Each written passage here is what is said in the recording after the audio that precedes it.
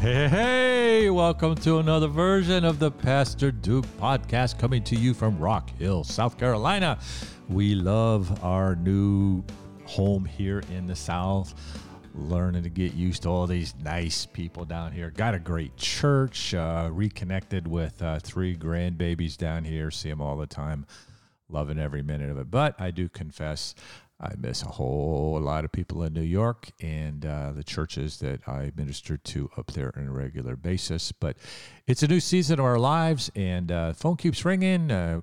Booked a prophecy conference in Texas coming up next month, and in Alabama, and heading off to Michigan, Ohio, New York, Pennsylvania, doing a couple preaching trips coming up. Reconnecting with our granddaughter in Bible College in Birmingham, Alabama, Highlands College, and we're excited about what God's doing in our family. Got a grandson doing a 1-year internship in his church, studying to be a music worship leader in the Lord's church, and so we're really excited. God's been good to us. But today, we're going to do a sequel to the last podcast I did about our amazing Bible. Where we covered in the last podcast the phenomena of prophetic accuracy, perfect continuity of the Bible, the passionate and never-ending work of translation and transmission of this amazing book we call the Bible. This episode, we uncover the amazing science insights of Scripture from the very first page. We'll look at the historicity of the Word of God. Isn't that a big word for former hippie? History is a compound word. His story. How about that? We'll look at the historicity of the Word of God and the mind-boggling archaeology, which has never once contradicted even one verse of the Bible. We will see the historicity and archaeology go hand in hand like two sides of the same coin. For our deeper theological students, this is all part of biblical apologetics. Reasons to believe biblical Christianity is not a mystical fantasy world of chanting rituals and paranormal experiences. I don't believe for 1 second that Jesus ever intended to start a religion, but he clearly intended to establish a personal, and I might say intellectual and emotional relationship with every man, woman, boy, and girl of every nation, kindred, tribe, and tongue. He wants a relationship with us. My faith is not mystical. My faith is rooted in a written document, the Holy Bible. It's about real people like Abraham and Sarah, Isaac and Rebekah, Jacob, his 12 sons, this Joseph story, and on to Moses. Real people living in real times. And especially, this book is about a historical prophet from Nazareth of Judea who lived, breathed, died, and rose again. His name is Jesus, name above all names, who turned out to be much more than a prophet. He is also priest. He is also soon to be enthroned as King of Kings and Lord of Lords. They were real people from real places. It was a real cross, and it was an empty tomb. Now I want to take you to the first page of our Bible for some mind-boggling scientific insights, millenniums ahead of what we call modern-day science. If you want to hear bizarre stories of origins of the universe, go to the mythology, which I was taught in the public school. These pagan mythologies, they weren't really taught as science, but they nonetheless, the pagan mythologies were taught. And you see the mythological wars between the pantheon of gods. You see Hercules lugging the world around on his shoulders, all nonsensical, non-science, and yet just those mythologies are still allowed to be taught in our public schools. Isn't that interesting? Whereas creation science was cast out of our public schools after the Scopes trial of 1929, and atheistic evolution became the official bedrock of government-sponsored science in our schools. Then in 1962, the entirety of the Bible was kicked out of our public educational system. Professing themselves to be wise, they became fools. Romans 1:22, teaching that your great-great-great-great-granddaddy was a monkey. We'll get into some of the genetics of that in a few minutes. Before I give the biblical proclamation of origins, I'll give you the secular, scientific view that I was taught in the Ohio public school system. Here we go. In the beginning, nothing became everything. You know, time can do anything given enough time, given enough chances. But everything was dead until a bolt of lightning from who knows where that lightning came from. That lightning hits a necessary group of amino acids which had randomly gathered in a warm tidal pool. Whammo! Life spontaneously generates on planet Earth. Isn't that a sweet term? Spontaneous generation. The story goes, a simple one-celled living organism. I've always wondered if it was a boy or if it was a girl. I've always wondered where it found its mate. I always kind of wondered, what did it eat? How did it get to the grocery store to find its food? A lot of questions arise from that story. In that simple little swimmy, I like to call it, there was a cellular membrane, a nuclear membrane. There was cytoplasm, protoplasm, and endoplasm contained within that simple little guy or gal, whoever it was. No one is sure. There were cilia for locomotion, enzymes for digestion, components for reproduction, respiration, and secretion. We must never forget the endoplasmic reticulum, nor the flagellum, lysosome, sertrioli. It's been a long time since ninth grade. We studied all this out. Peroxisomes, microtubuli, intermediate filament, microfilament, mitochondrion, ribosomes, and the Golgi apparatus. I can't even say these things anymore. It's how amazing how simple it was. And we can't leave out the simplest of them all, the DNA molecule, deoxyribonucleic acid, which is the foundation genetic code of everything living, plant, and animal, the most complex of any molecule found in the natural, chemical, and biological world. But they call it simple when they're telling their scientific view of origins. After the origin story is left behind, they find it to be extremely complicated. And of course, that all happened by time and chance. Isaac Asimov said, time can do anything given enough time. Chance can do anything given enough chances. That, my friends, is clearly a faith position. They choose to call science. Then they boldly proclaim, my biblical science, which I'm going to lay on you in a minute, they call it religion, and thenceforth false science, and to be banned from the public education on the grounds of separation of church and state. Oh my. Well, forgetting the politics and forgetting the evolutionary model.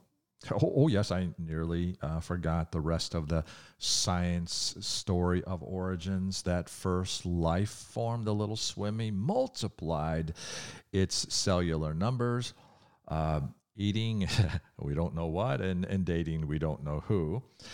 Well, as the climate changed, it environmentally adapted into new and more complex life forms. But isn't it interesting when we look at the fossil record, we see millions of extinct creatures that once lived but are now dead because they could not adapt environmentally.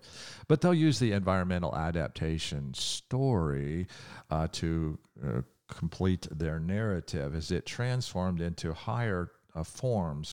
So the story continues from the amoeba to the multicell organisms to more complex invertebrates to complex vertebrates, fish to amphibians to reptiles to birds to mammals to monkeys and to man, all through time and chance, environmental adaptation, and natural selection. Fancy terms. It was all filtered to the survival of the fittest, which means there's no moral codes attached. Life has no intrinsic value. Life swam out of the sea. It lost its tail. It climbed a tree. It grew feathers and flew around. Flew back to the tree. Its feathers fell out. It grew another tail and it swung upside down. But it swung too hard and its tail broke. It fell to the ground and stood up on its two hind legs and went down to the university and got a job teaching biology. That's what I was taught as science in my public school in Ohio. Well, I reject all of their science, so-called, and mark it as their secular religion, their faith position, as there are no true science of any sort in their stories of origin. Now, because of the absurdities of the evolutionary model, many scientists are abandoning evolution altogether and leaning towards that life has been transplanted here on planet Earth by some super alien civilizations, because they recognize the absurdity of evolutionary life forms transferring up when everything, and according to the laws of thermodynamics, entropy, first law, everything is winding down and going from the complex to randomness. Well, I want to just kind of tune all that foolishness out and just look at the first page of the Holy Scriptures with science in mind. Here we go. Genesis 1:1. Most everybody who doesn't even know the Scriptures knows this pretty well. Genesis 1:1, in the beginning, that's time. God created, that's plan and purposed, the heavens, that's space, and the earth, that's matter. That is a scientific continuum. You can't have one without the other. If you have matter, you must have space to put it in. If there is matter and space, when did it arrive? It had to arrive at the same time. Or the big question, who made it arrive? I think we're getting somewhere now. We have screaming evidence of time, of space, of matter, and conflicting stories about it. Atheistic evolution says time and chance, but this ancient Hebrew writing, the Bible, has another story, plan and purpose.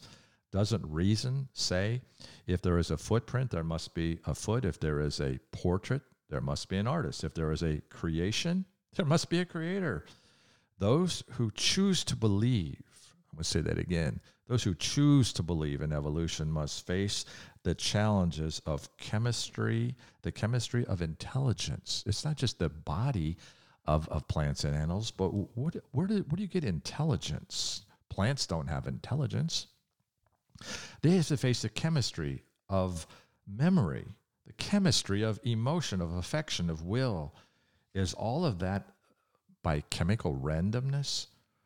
Or is there evidence in the universe of intelligent design? To me, it's a screaming no-brainer. In the beginning, an omnipotent, omniscient, eternal, immutable God created the universe and chose to create man in his own image. One triune God creates man in a trinity, body, soul, and spirit. Oh, isn't the atom also a trinity? Proton, neutron, and electron? Oh, isn't the solar system also a trinity? Stars, planets, satellites, or we might say moons. That which we see above us is in the cosmos is what we see below us in an electron microscope. Trinity, Trinity, Trinity. Maybe not a cosmological coinky-dinky.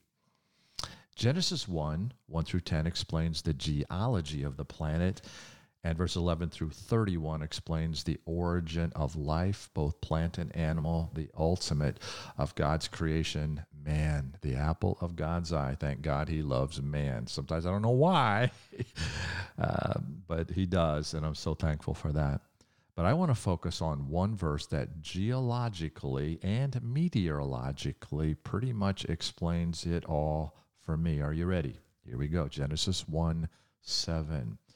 And God made the firmament, that means expanse, and divided the waters, which were two places now. The water under the firmament, I would see this as the subterranean water, the oceans, rivers, lakes, etc. The waters under the firmament, aquifers, we might say, water below. We pump it out every day and drink it. From the waters which were above the firmament, and it was so. Now I'm taking a literal interpretation of the written word of God.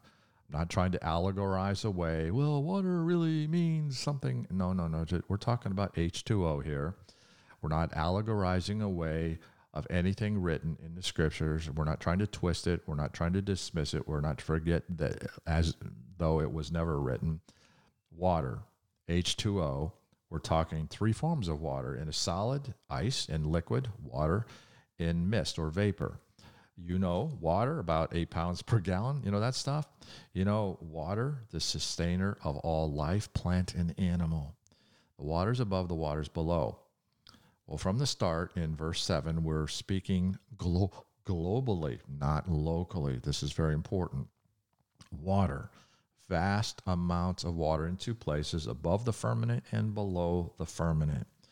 We earthlings today, we relate clearly with the waters below, oceans, lakes, rivers, and subterranean waters that we drill up and drink in our homes. But it's the waters above that is a bit more mysterious to us. We say, oh yeah, that would be clouds and rain. But clouds and rain are local, not global. This is a global view of the planet. I'm sharing now what is called in theology, the canopy theory; in science, the canopy theory; in the big part of the bigger story of creation. It makes total geological and meteorological sense to me. All of the fossil records support it. And every time I fill up my car with gas, I thank God for Genesis 1:7. You say, well, why? What does that have to do with anything? Well, there has to be a geological reason for the vast supplies of fossil fuels on this glorious planet. And Genesis 1:7 and Genesis 7:11 explains it all in simple terminology. I'll get to there in a minute. Water above globally would form a water vapor canopy, which would freeze and create what scientists call a meteorologically closed system. We live today in a meteorologically open system. We see weather fronts, we see storms, we have jet streams, variable evaporation patterns, especially around the tropics on the oceans. It's an open system. It changes. But what we read in the ancient Hebrew text on the first page of the Bible is a meteorologically closed system, which would create a temperature constant, kind of like a giant terrarium. Global temperatures would be the same if you're on the north slope of Alaska or if you were at the equator.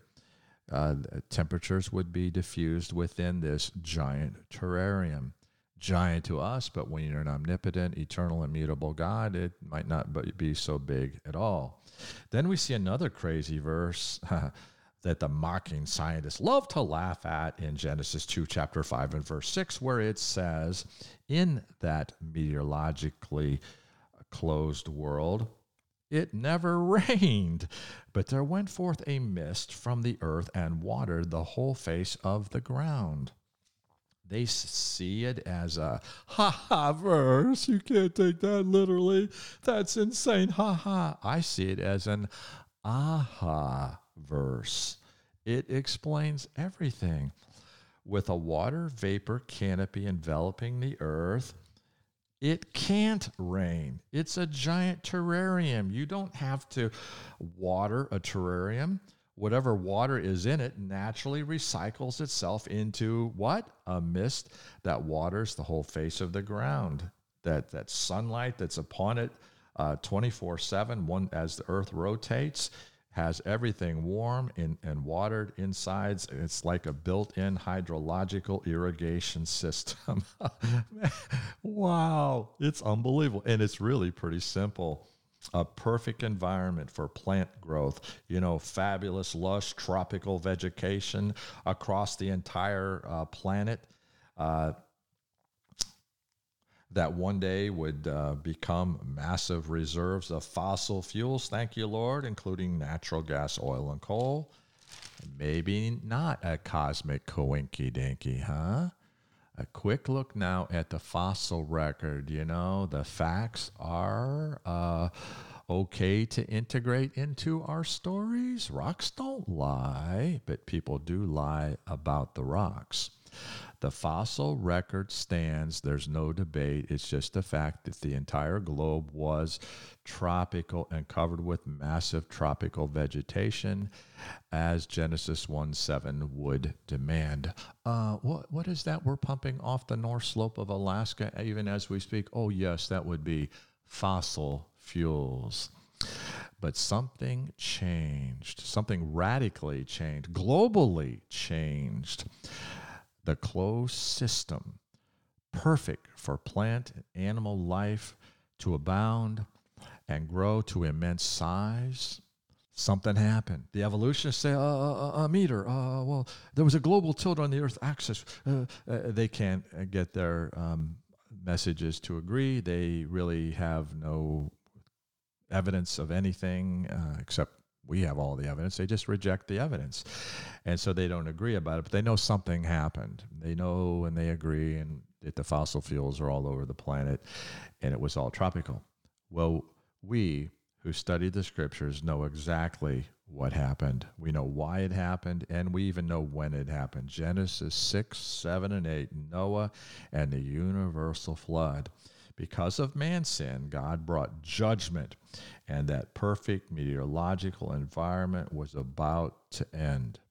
Genesis 7:11 says, in the 600th year of Noah's life, in the second month, the 17th day of the month, the fountains of the great deep were broken up. I'd say that's the waters below. And the windows of heaven were opened. I'd say that's the waters above. Result? A universal flood. The great Pangea, the one giant landmass that even the evolutionists agree with us about, it was broken up. If you ever notice the east coast of North and South America versus the west coast of Europe and Africa, you kind of bring them together, they all fit. So we agree with them on the breaking up of the great Pangea and the continental drift, they would call it. I would maybe call it that too. The planet broke up into the 7 geological tectonic plates that we have today. They say the drift was slow. I believe the drift was fast. As a global seismic meteorological catastrophe reshaped the face of the Earth, geological pressures raised up great mountain ranges as the Pangea broke and drifted into the 7 continents we have today. I find that a bit interesting. God's perfect number of 7 that he refers to himself by in numerology. 7 is the number of God, 7 tectonic plates, and 7 continents. I'm just saying that might not mean anything, but leave me alone. I think it's cool. Those few verses explain the history of our global geology and our meteorology. Just those 2 verses, well, maybe 3 verses. After the flood, there's no more vapor canopy blocking radiation from the sun. The longevity of people prior to the flood, the scientists laugh at, they mock. Man was living 800 and 900 years. But when that water vapor canopy came down, immediately the first generation died off at 400 years, the second generation died off at 200 years, and the third generation down to 100 or less, which has remained a constant for human longevity ever since. As the world was getting polluted now with radiation from the sun, ultraviolet was doing its damage on plants and animals. The scriptures are easy to believe scientifically, but for some reason, If it's biblical science, it's mocked, it's rejected, it's hated, it's ignored. You see, folks, it's a spiritual battle, not a scientific battle. And when you reject the evidence that's before you, you're going to wind up believing in a new form of mythology. It's really pretty simple. The one who created it all explained it all. But when mankind rejects what his maker has said, man pronounces himself wise and becomes a complete fool. Well, one more scientific phenomena from the very first page of the scriptures is genetics. 9 times in chapter 1, God declares that all species, plant and animal, reproduce after their kind.